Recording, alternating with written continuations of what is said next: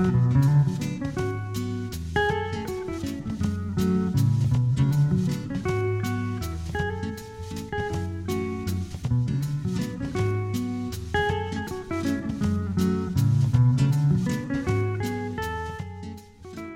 to Island Idols.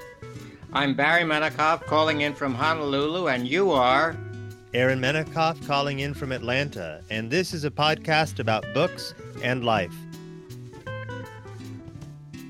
Welcome back to Island Idols. We are here for episode number 35, and the topic of our conversation is Ernest Hemingway.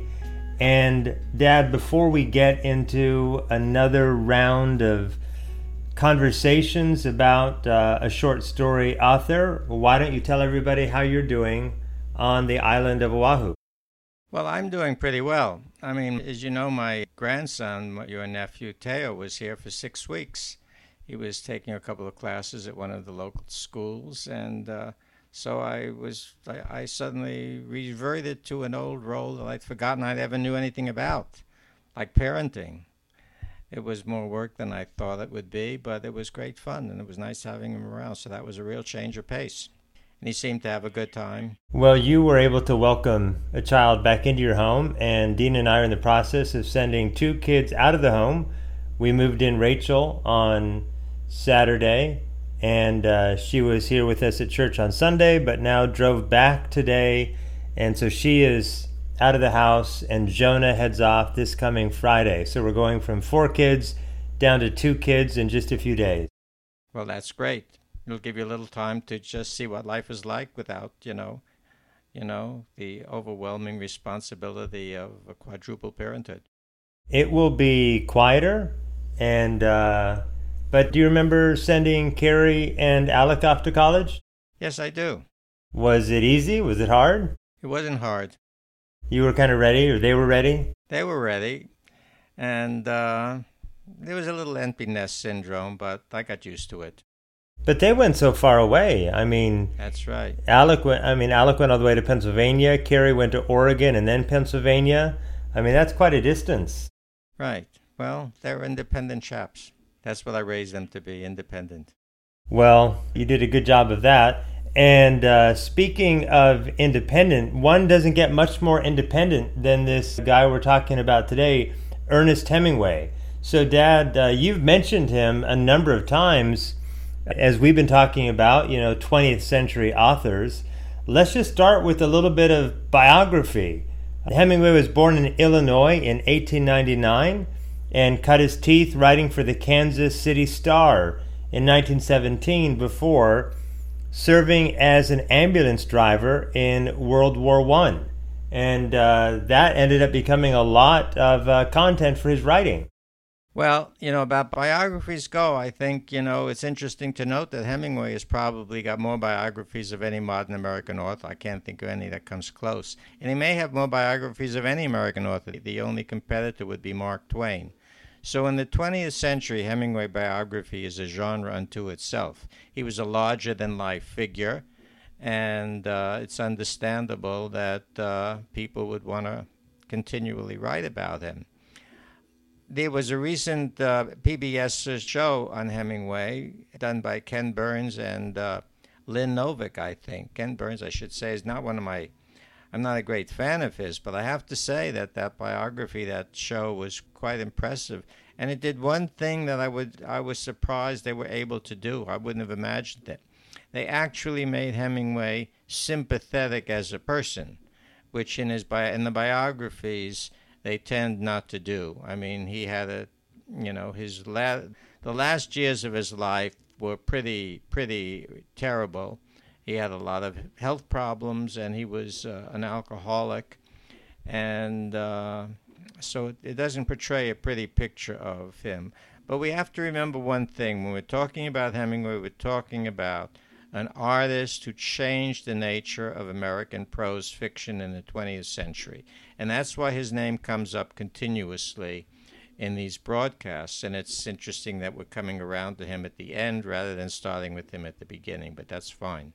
Well, We'll talk about his legacy in a moment, but when you say he was larger than life, with the little bit of research I did in trying to prepare us for this conversation, I couldn't help but think about Teddy Roosevelt, just someone who took the world by the tail, and he seemed to be a man who just filled the room and sought after adventure. I read somewhere that he had a great affinity for Tolstoy because Tolstoy had actually been in war and therefore had the credentials to write about war, and that was something that Hemingway shared with Tolstoy.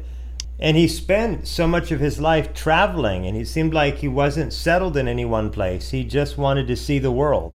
Well, there's no question about it. Look, I mean, in terms of figures, Hemingway was a figure that was, for his contemporaries, he was larger than life. I mean, he was extraordinarily good looking as a young man.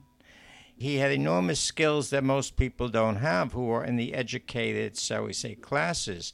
I mean, he had a lot of experience fishing. He had a lot of experience hunting. So he could do things that a lot of people, growing up, say, in more privileged and somewhat sheltered homes could not do.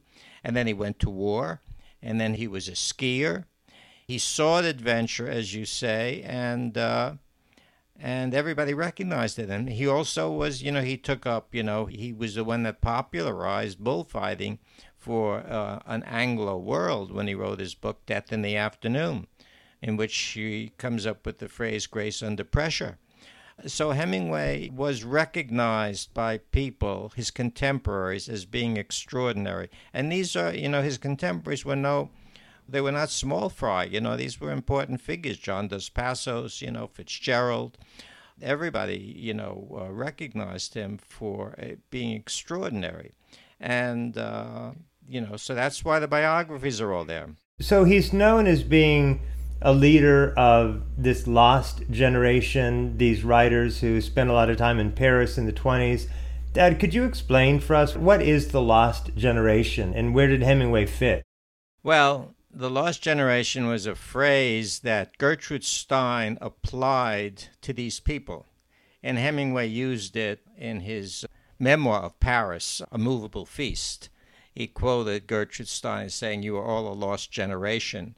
But the larger meaning of that phrase, as it's come to be understood by writers and critics, is that this was a generation who came of age in the First World War.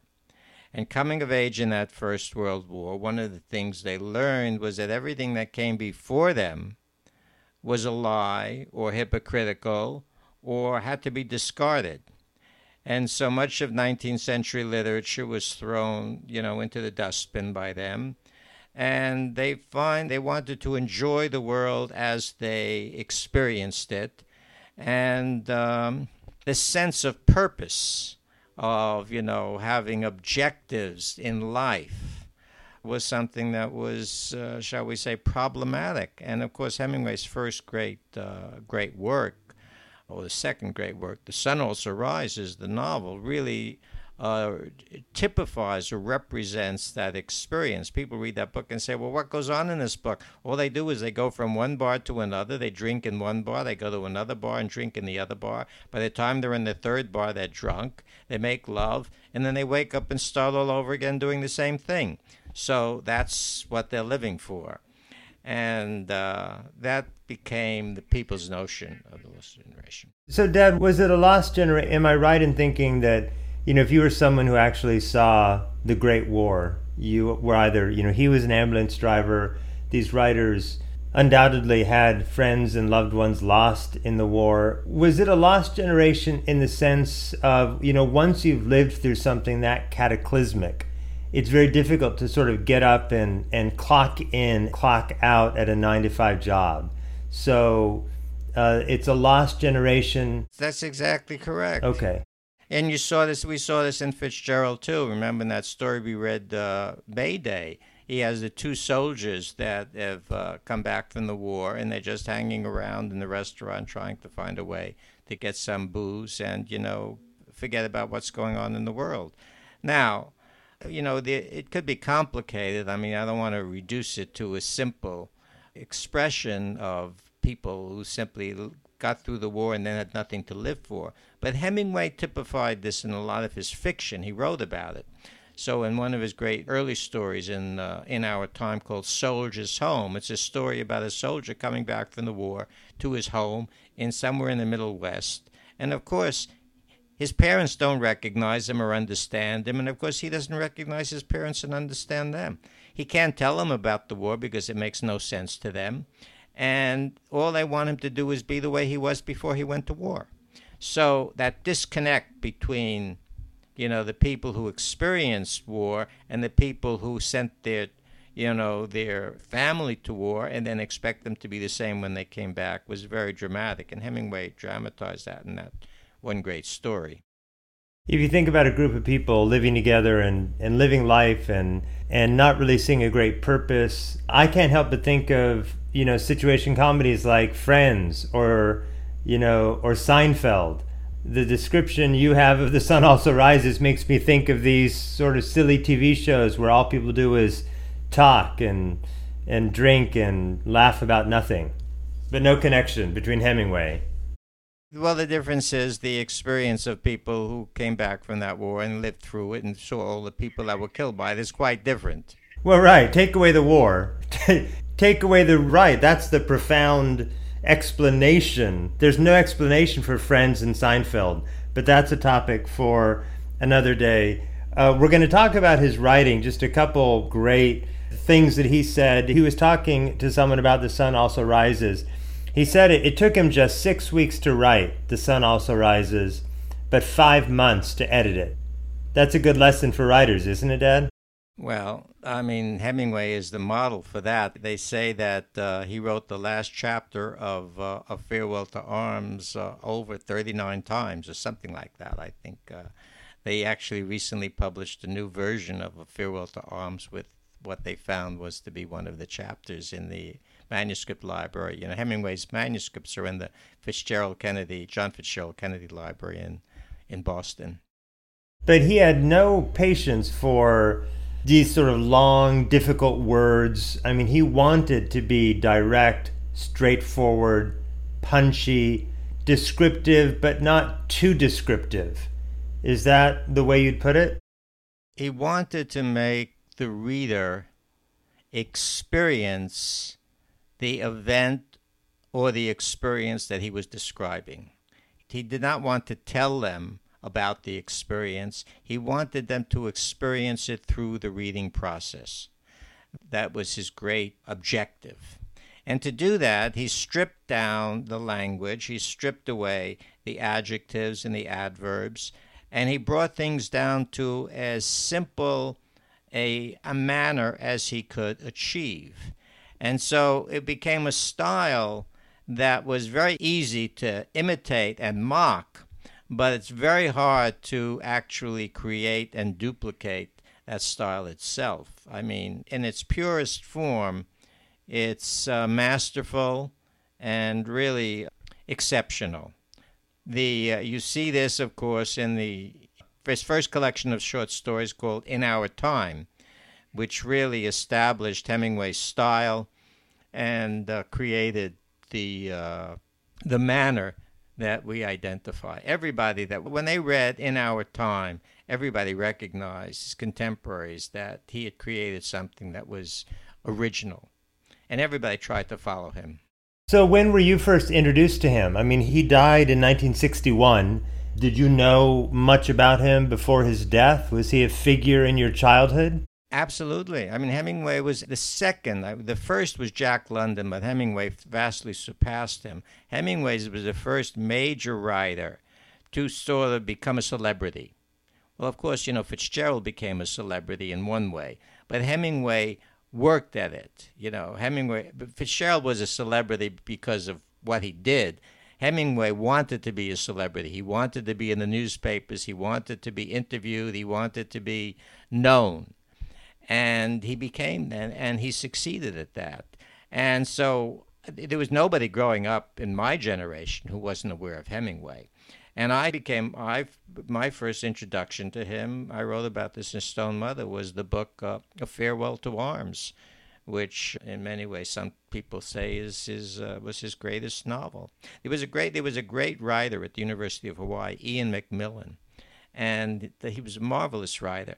And I remember vividly being in the bathroom, which is where often incidents occur, conversations, and I was teaching, had a farewell to arms in my on the counter, in the washroom counter. I was obviously using it for a course, and Ian comes in and he sees the book, and without missing a beat, he recites the opening paragraph from A Farewell to Arms, cold, to the letter, from beginning to end.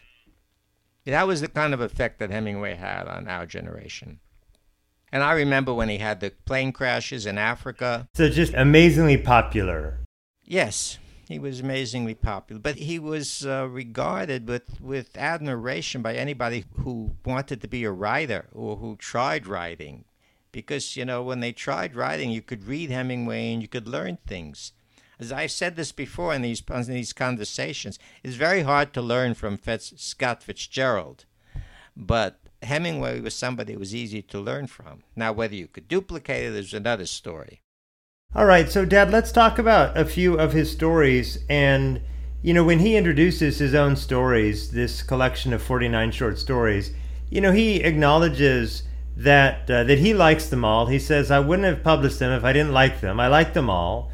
He said, I like some better than others.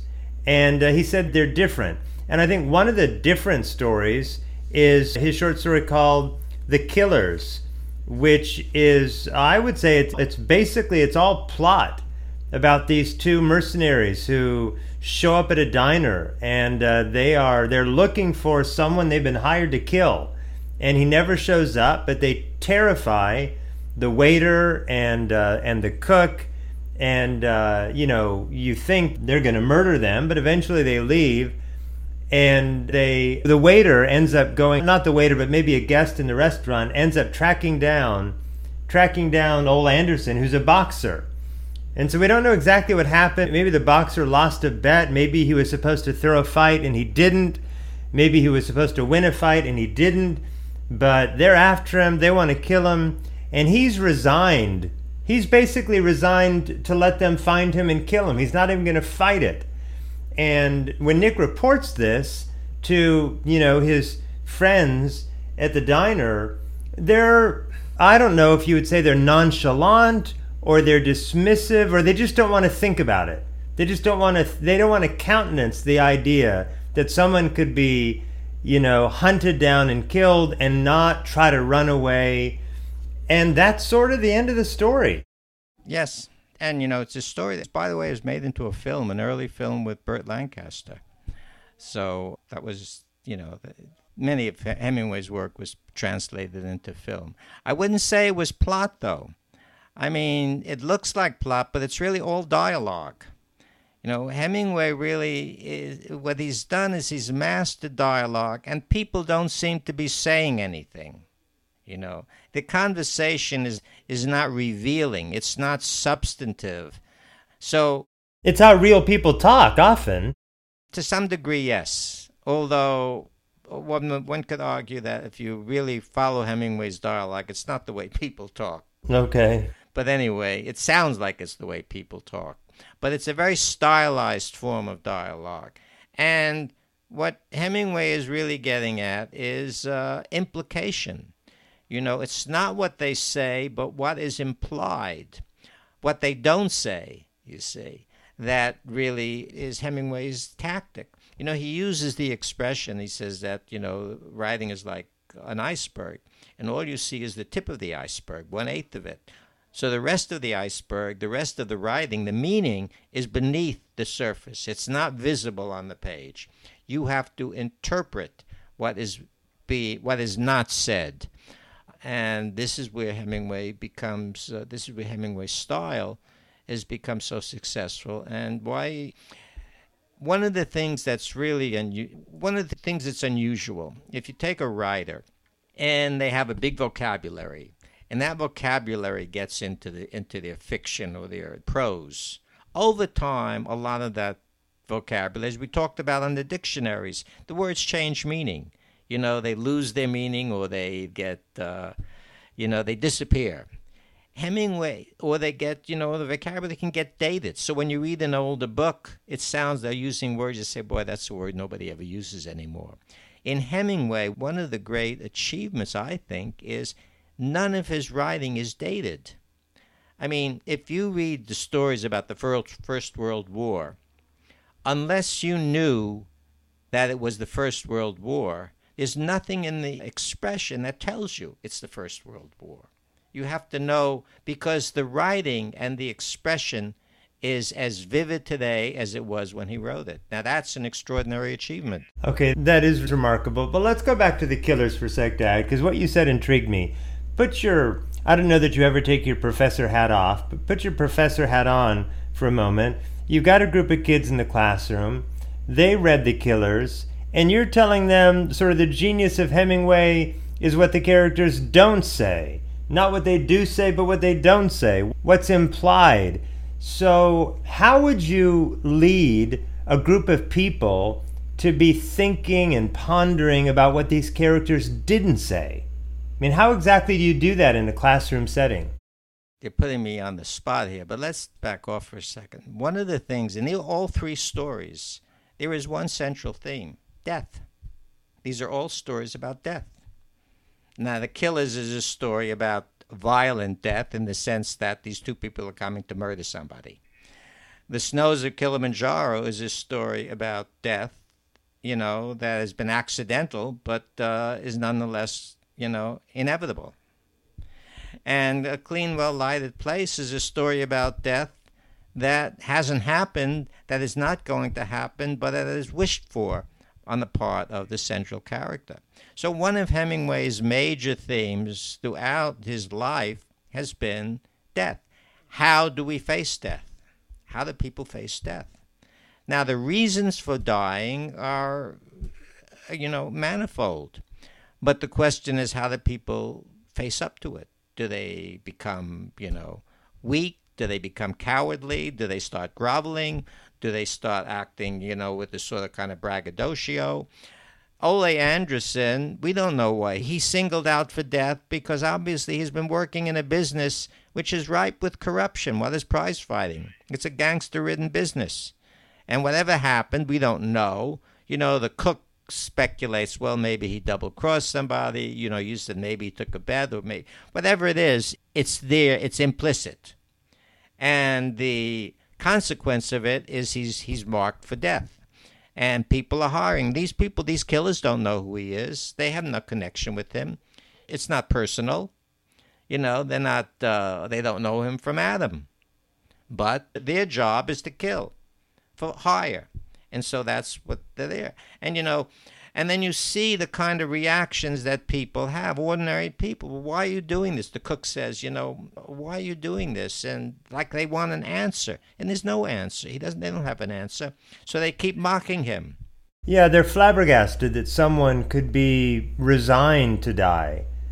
That seems to be... Well, Nick is. But Nick is, you see, the main character, the young boy that comes of age in the stories in our time. And he brings him back in this story. The Killers. So Nick is still a young boy, not quite, facing manhood, but not yet a man. And he's trying to make sense of all of this, which he can't really. But he does have the instinct. He says, I've got to get out of this town. And the cook says, yeah, you have to get out. And the others are about as resigned to it as they could possibly be, though. The other characters in The Killers.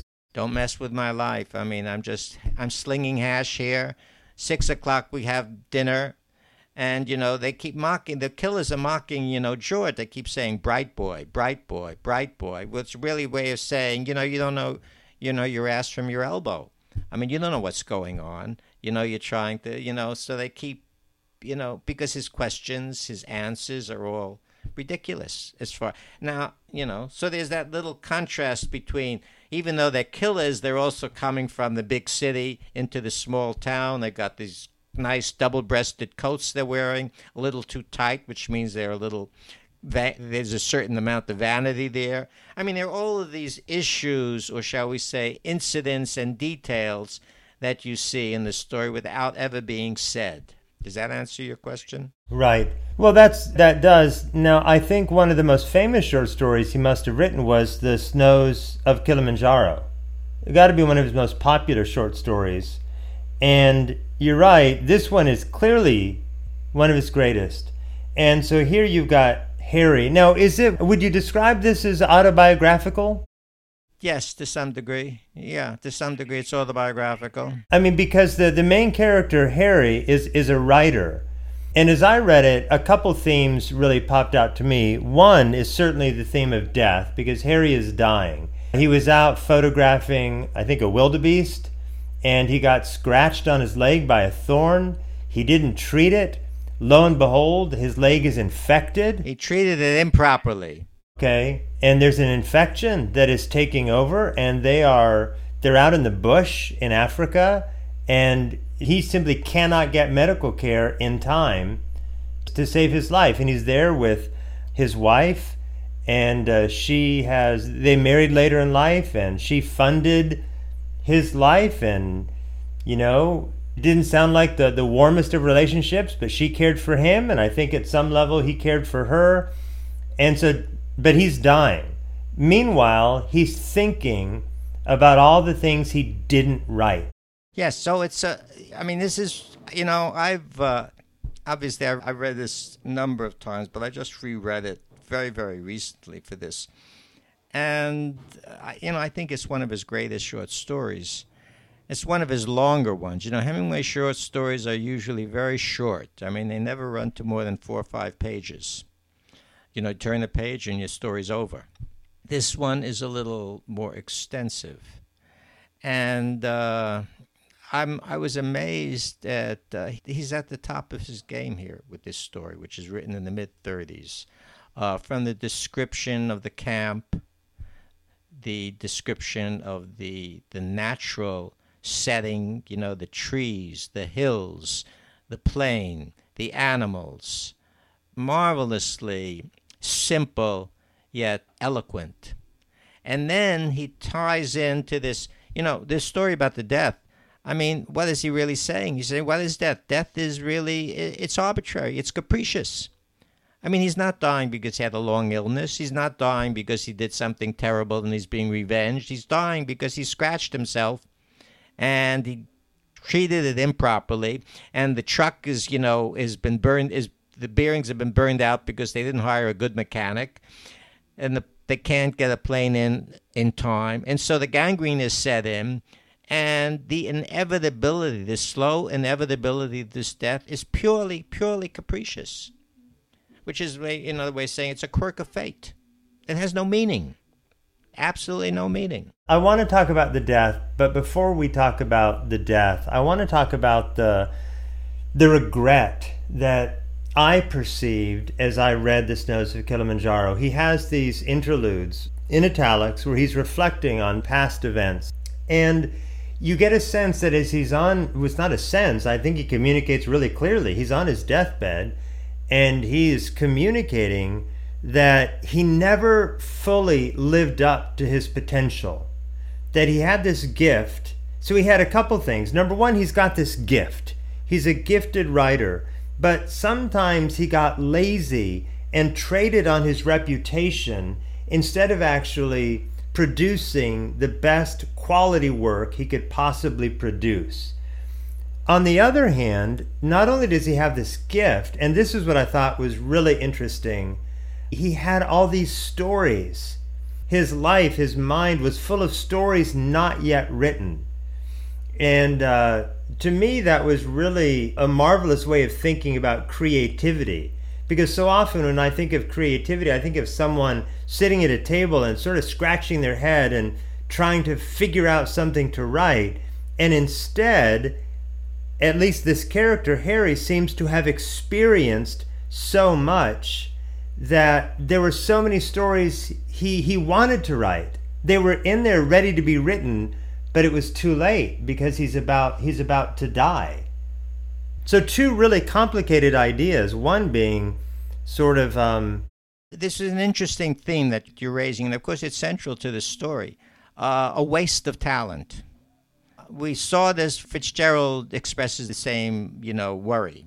Am I wasting my talent by, spending so much time partying? Am I wasting it by, writing, hack work instead of devoting myself to more serious, subjects?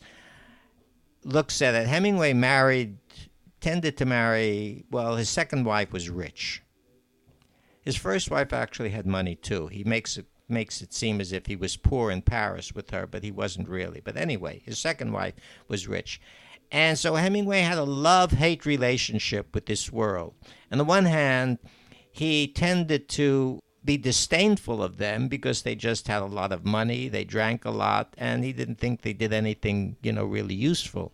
On the other hand, he liked the life, he liked the access to all of this, shall we say, material pleasure, and he lived it. So on the one hand, he's living off the rich, and on the other hand, he's, biting the hand that feeds them by, being contemptuous of it and disdainful of it. And then, of course, he starts to worry. In the figure of Harry, as you said, is he wasting himself by, just living the good life? And then he brings up a reference to Fitzgerald in here when he talks about the Julian. Poor Julian wrote the story, "The rich are very different from you and me." And somebody told him, yes, they have more money. But here's a very interesting thing. What I think is brilliant about this story is he talks about all the stories he hasn't written. But yet, in a masterful way, he writes the stories in those italics. He tells the stories in a kind of miniature form, the most minimalist, the most reduced form in which he creates these pictures of that La Place in Paris, which is, inhabited by whores and drunkards and people who are just starting to get by. He gives us the picture of that little place. He gives us the picture of Paris when, it's wet and when, you can walk through the streets and when you can, it's a marvelous, I think, device. And it's absolutely brilliant because on the one hand he says, I can't live to tell these stories, and then on the other hand he's telling those stories. Yeah, it's like saving little snapshots. But Dad, I don't know where I heard this, but I have it in my mind, someone describing a master sculptor. And the description I have is that the sculptor doesn't look at the piece of stone and try and create the masterpiece. He simply tries to chip away the part of the stone that is not the masterpiece. In other words, he has such a complete view of what he's wanting to accomplish that all he needs to do is sort of bring it to the light by chipping away what's not it.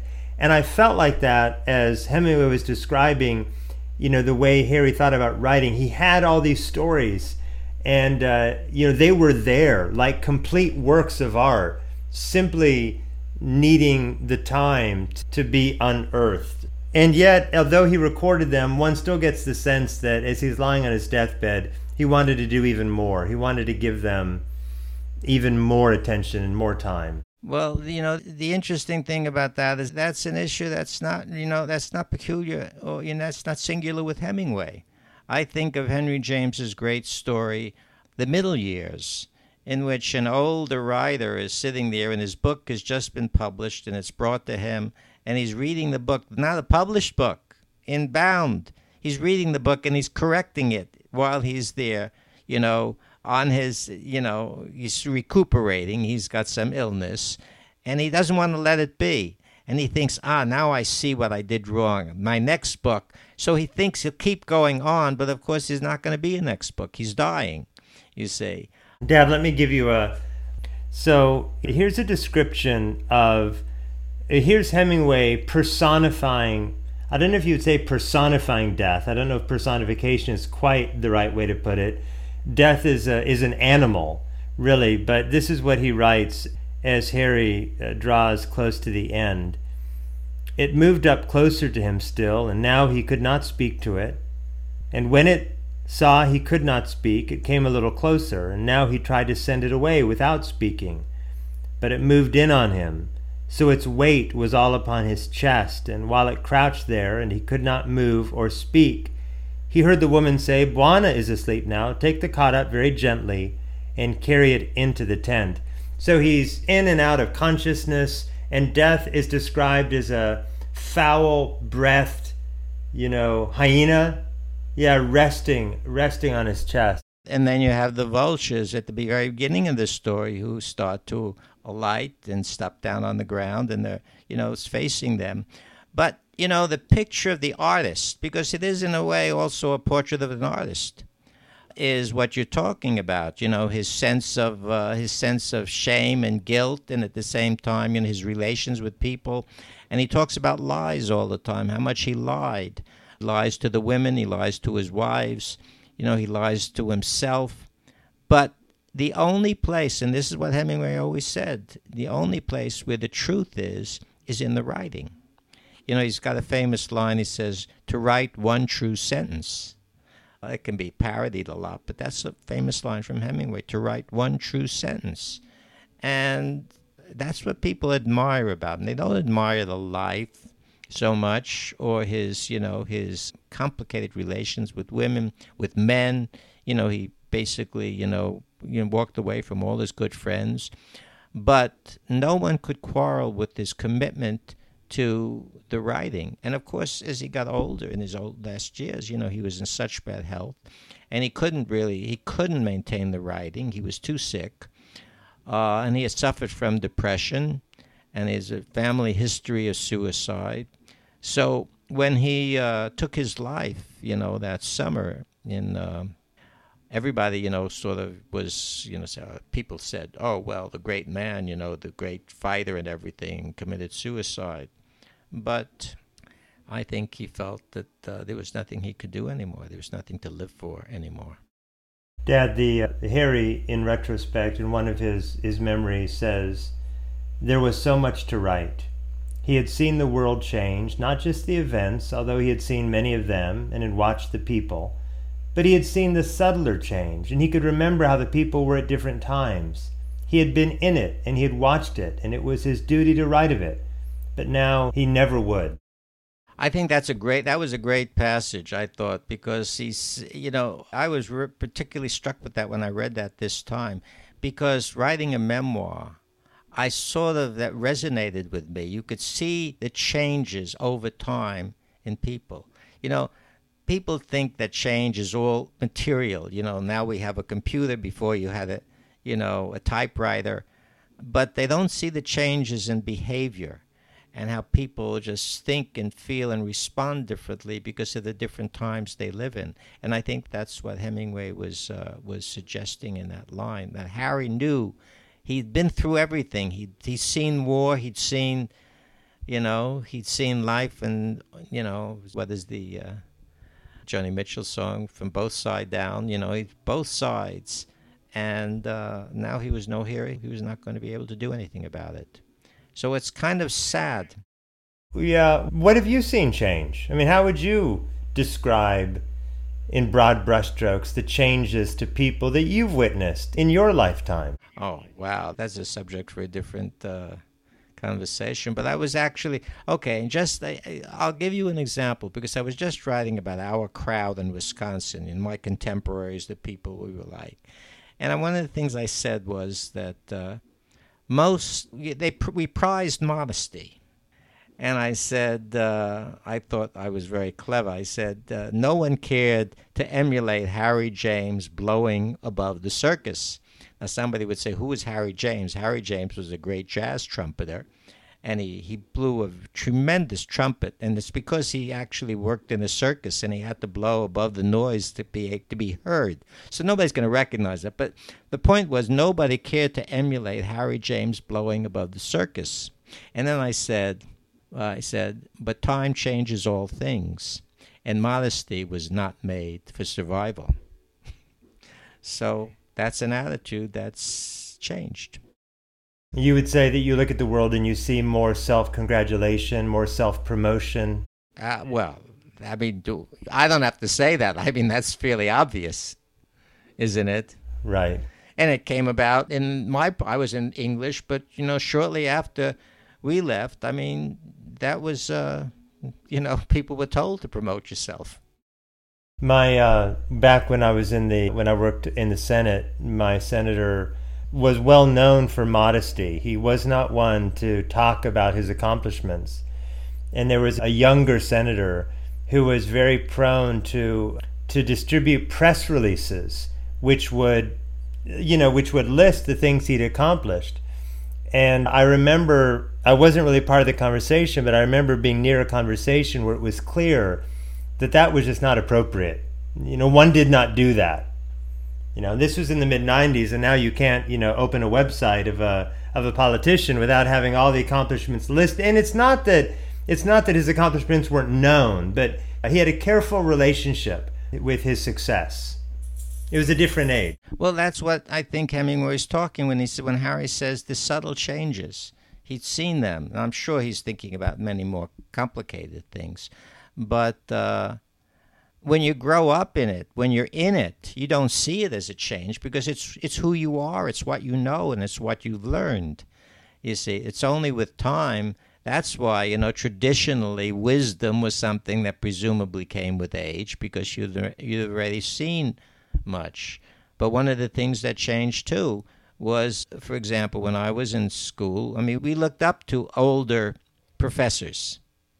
Over time, that changed. Younger professors were not interested in older professors. What did they have to offer since they were old? You see, all they wanted to know was what their colleagues, what their cohort was doing. And so older professors were just there. They were taking up space in the department, but they were not somebody you had to pay attention to. That was very different. It was just a change. That was a change. Well, it seems to me that the wisdom is if you're able to, live long enough and discern changes in behavior and changes in attitude, and you're able to somehow trace that and make observations, what you're able to do simultaneously is observe the things that don't change. And it's in the ability to discern what does change and what doesn't change that I think that's where kind of wisdom can be found. You can sort of get to the kernel of things if you're able to separate, that which can change from that which can't. Because we know that people are basically the same. It's not like something, happened in the 60s that made people fundamentally different. But there were definitely circumstances and trials and things that changed outward behavior, and being able to observe both of those things, that which does change and that which doesn't change, I think it's really helpful. Well, yes, I would agree with you. One of the things I think that's great about Hemingway's early short stories is when you read them, they're written about, his experience in the war, his experience, hunting, fishing. When you read them and you experience them the way he's describing them, it seems timeless. You could be out there with Nick in Big Two-Hearted River, trying to, go on a fishing trip and trying to recover yourself today. Do you think it's helpful to ponder death the way Hemingway so obviously does? Do you think it's helpful to ponder death for the average reader to take a few minutes and think about the inevitability of death? Well, I'm not sure how to answer that. Of course, mortality is a subject that, people at a certain age become more conscious of and more sensitive to. A young person it would be a little strange for a young person to be brooding over death in one sense, but except intellectually. But you take the story like a clean, well-lighted place, and, there's a philosophical, underpinning to that story. What is life about? What does it mean? And he keeps going over and, parodying all these prayers, everything is nada, everything is nothing. Our life, our Lord in heaven, nada be thy name. It's a view of a kind of existential view of life that suggests meaning is absent. Hemingway was very popular among the French existentialists. They all loved him, not because he had gone to school at the Sorbonne and had studied, with Gabriel Marceau. It's because in his fiction they found a kind of expression of what they were trying to argue, that the universe is absurd and the only meaning is one which you can apply to it yourself. So for Hemingway, you developed the idea of the code. You lived a certain way, and you observed certain principles, and you did certain things because that was the way a person of dignity and integrity lived. And Hemingway, we don't even think of the things that Hemingway has said that have passed into popular expression. When people say, oh, when if you fail or something, or you make a mistake, your mistakes will make you stronger. That comes from Hemingway. It comes from A Farewell to Arms, you see. The world tries to break you, and it breaks most people, but those who doesn't break, it makes them stronger in the broken places. That's Hemingway. I said grace under pressure. The idea of the kind of stoic attitude towards life, which Hemingway represents at his best, that you accept things as they are, and you face them with whatever kind of dignity or courage you can. So, Dad, in A Clean, Well-Lighted Place, you've got a young waiter and an older waiter, and they're closing up a cafe in Spain. Is it Spain? Yes. So they're closing up a cafe. There's one older gentleman who's there, and the young man really wants to shoo him out so he can close up the cafe. The older waiter understands, because he's older, he's lived life, and he's experienced sorrow, that a clean, well-lighted place, a comfortable cafe, is a nice place to live and to be, and to experience respite, and to find the little bit of solitude that the world has to offer. It offers solace to this man who has nothing in his life. And the younger man, of course, can't understand it because he's got his wife, he wants to go and, make love. The older man, of course, has his own problems, domestic problems, which we see because when he leaves the cafe, he goes out for a coffee. He doesn't go immediately home. So he has a sympathetic identification with the man that's coming to the cafe, who had tried to commit suicide earlier and who is deaf and so has nothing to live for. But the older man is trying to introduce the younger waiter. The older waiter is trying to introduce the younger waiter to some of these codes. And he says, look, he drinks without sipping, without spilling, so he knows how to observe the ritual of drinking his brandy. You see, that's a value. The younger waiter, of course, is not interested in that. I mean, he's too busy to pay attention to that. But that's a little lesson that the older waiter is trying to pass along to him. He says he's not causing a disturbance. He actually has a kind of dignity to him.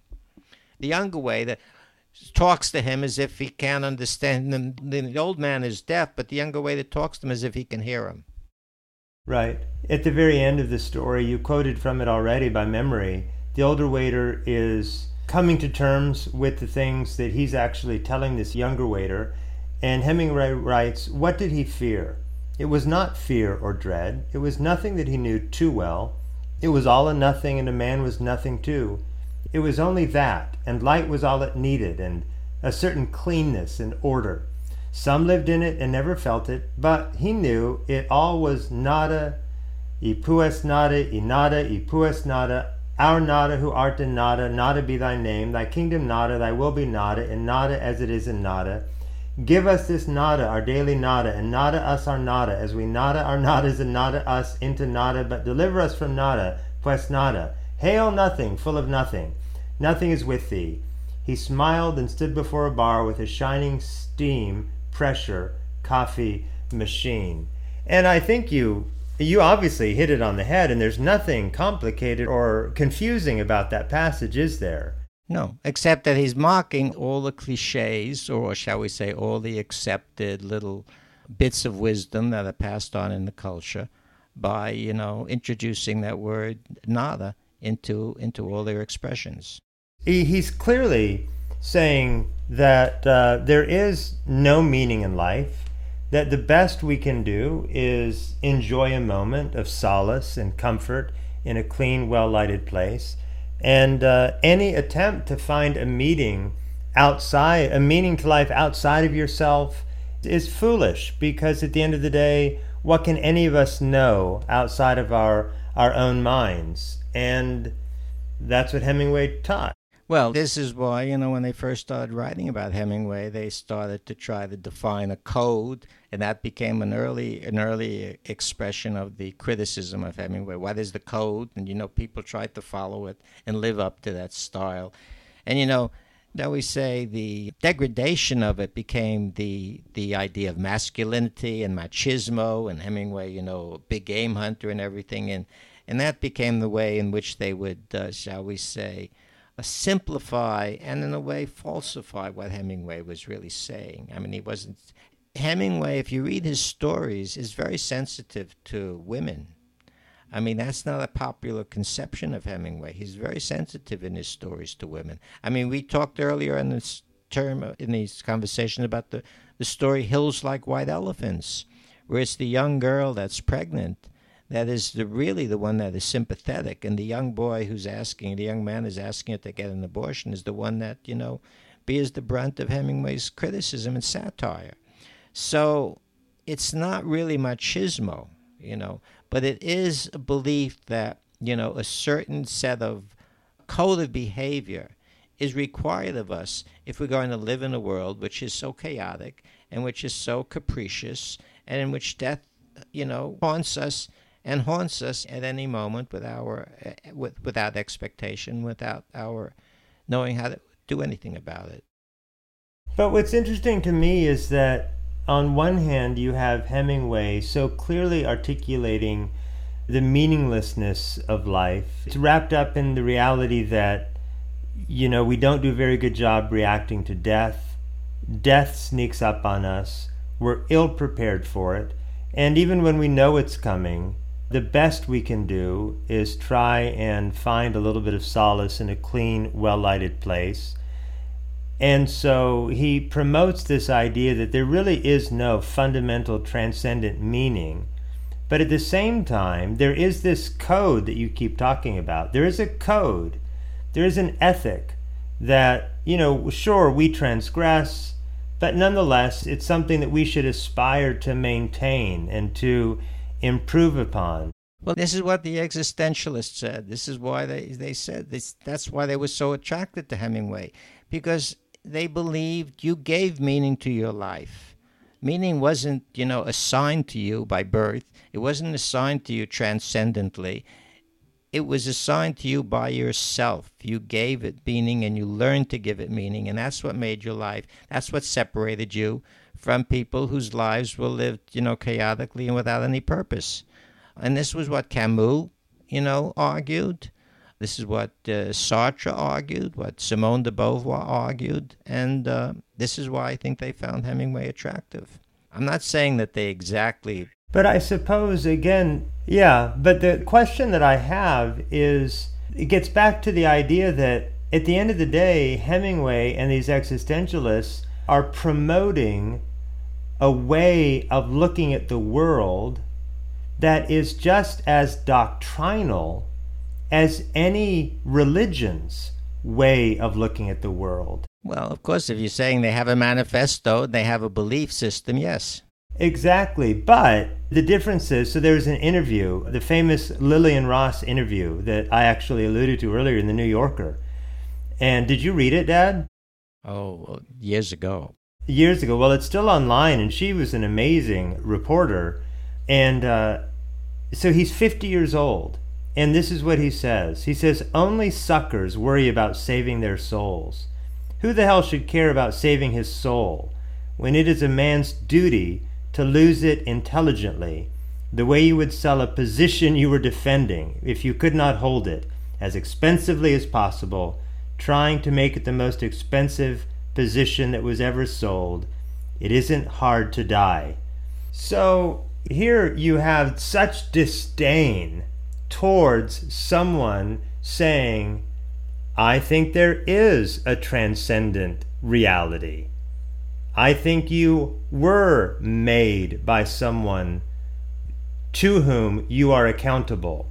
I think you should be concerned about the salvation of your soul.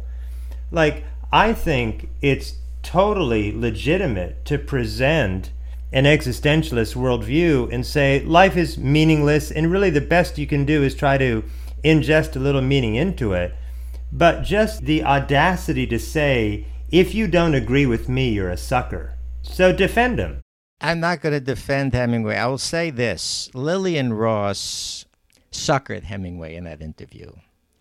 I mean, Hemingway was a creature devoted, at that period of in his life, he wasn't his best spokesman. And that interview, really cast a real bad mark on him. Now, whether you want to hold that line, unless she misquoted him. I'm sure she didn't misquote him, but I'm saying if you want to hold him to task for that, there are many more things you can hold him to task for in those last years. The thing is, Hemingway, what was he? He was 61 or 62 or so when he died. I mean, I think 61. He looked like he was 80. When he was 50, he looked like he was 70. I mean, he had terrible, terrible last years. And he was his own, self-destructor. So that's why I said the thing about the Hemingway, PBS series that they showed. They made him more sympathetic than I think most biographers are prepared to do. But having said that, I think his writing stands on its own. Well, Dad, I think his ability to describe how people feel, his ability to communicate things about regret, to meditate on death. I mean, I think they are simply superb, and I thoroughly enjoy, reading him. But I think that at the same time, he is a preacher. And I think what's really captivated me about the authors that, you've encouraged me to read is frankly how doctrinal they are. And I don't know how else to put it, but they are as dogmatic about their worldview as I, as a Protestant Christian, am dogmatic about my worldview.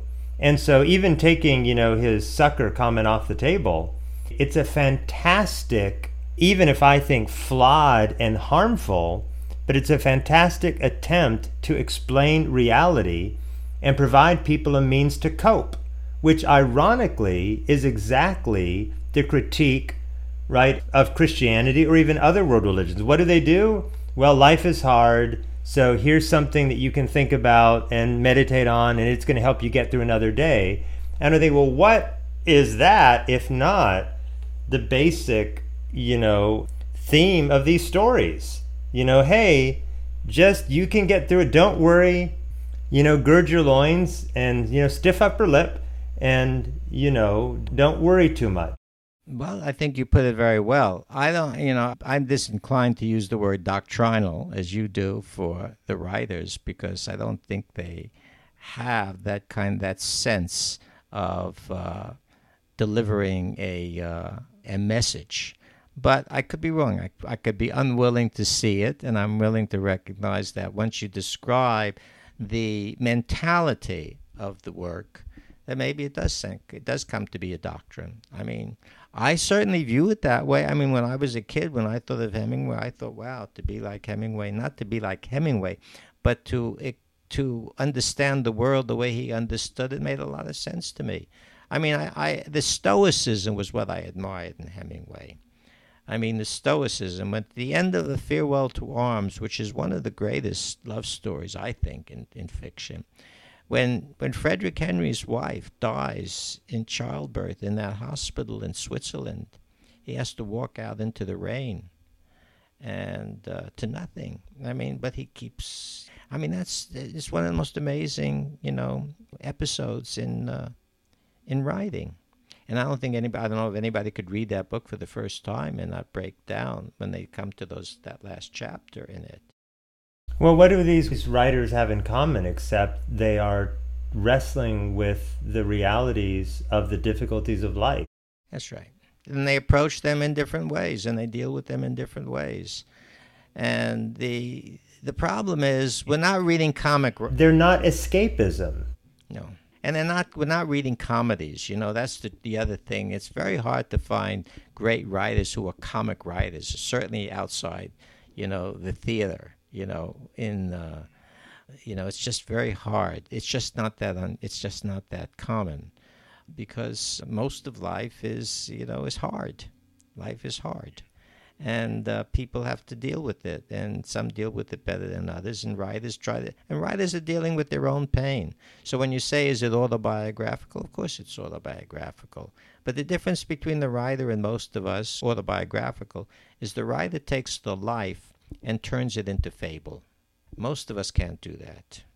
So that separates them from, shall we say, the mass of us who read and respond to it. But we can't make fables out of our lives. That's why everybody says, I've got a story to tell. Oh, I can write a book. And everybody thinks they can write a book because they've got a life and they have experiences. But to turn those experiences into fable or fiction, if you will, is no easy thing. Yeah. Yeah, well, I mean, obviously he is taking, his experiences, he's taking the stories that he's witnessed, and, whether you want to call it fable, it's certainly fiction, but he's writing from experience, and he does it profoundly, and he does it well, because at the end of the day, we are creatures who love story, and that is just part of our DNA. So, from my worldview, it's no surprise that my craft and trade is fundamentally a story. Now, I take it to be a true story, but it is a story of redemption. And it's got mountains and it's got valleys, but I spend all my days effectively knowing the intricacies of this story and then helping people understand where they fit into that story. And so it's no surprise to me that even someone who rejects the story of the Old and New Testament, and we could pick certainly any sort of religious text, but anyone who's going to reject that story, well, they don't go into neutral, they simply create their own stories, because that's where all of us engage. We're not automatons, or, we want to be part of a story. And I enjoy experiencing this. That's very well put, Aaron, and I think you speak for not just for religious people, but any people who are literate and who are sensitive to the world around them. We don't have to agree with all these stories. Obviously, we don't have to agree with the points of view of the different writers, and there are shades of differences among them. Some are more compassionate, some are more hard-nosed, some are, more willing to, tolerate certain aspects of behavior. I think it's very interesting to me when I think about it. Robert Louis Stevenson, whom I spent a fair amount of time, studying, and Henry James, who I also spent a fair amount of time studying.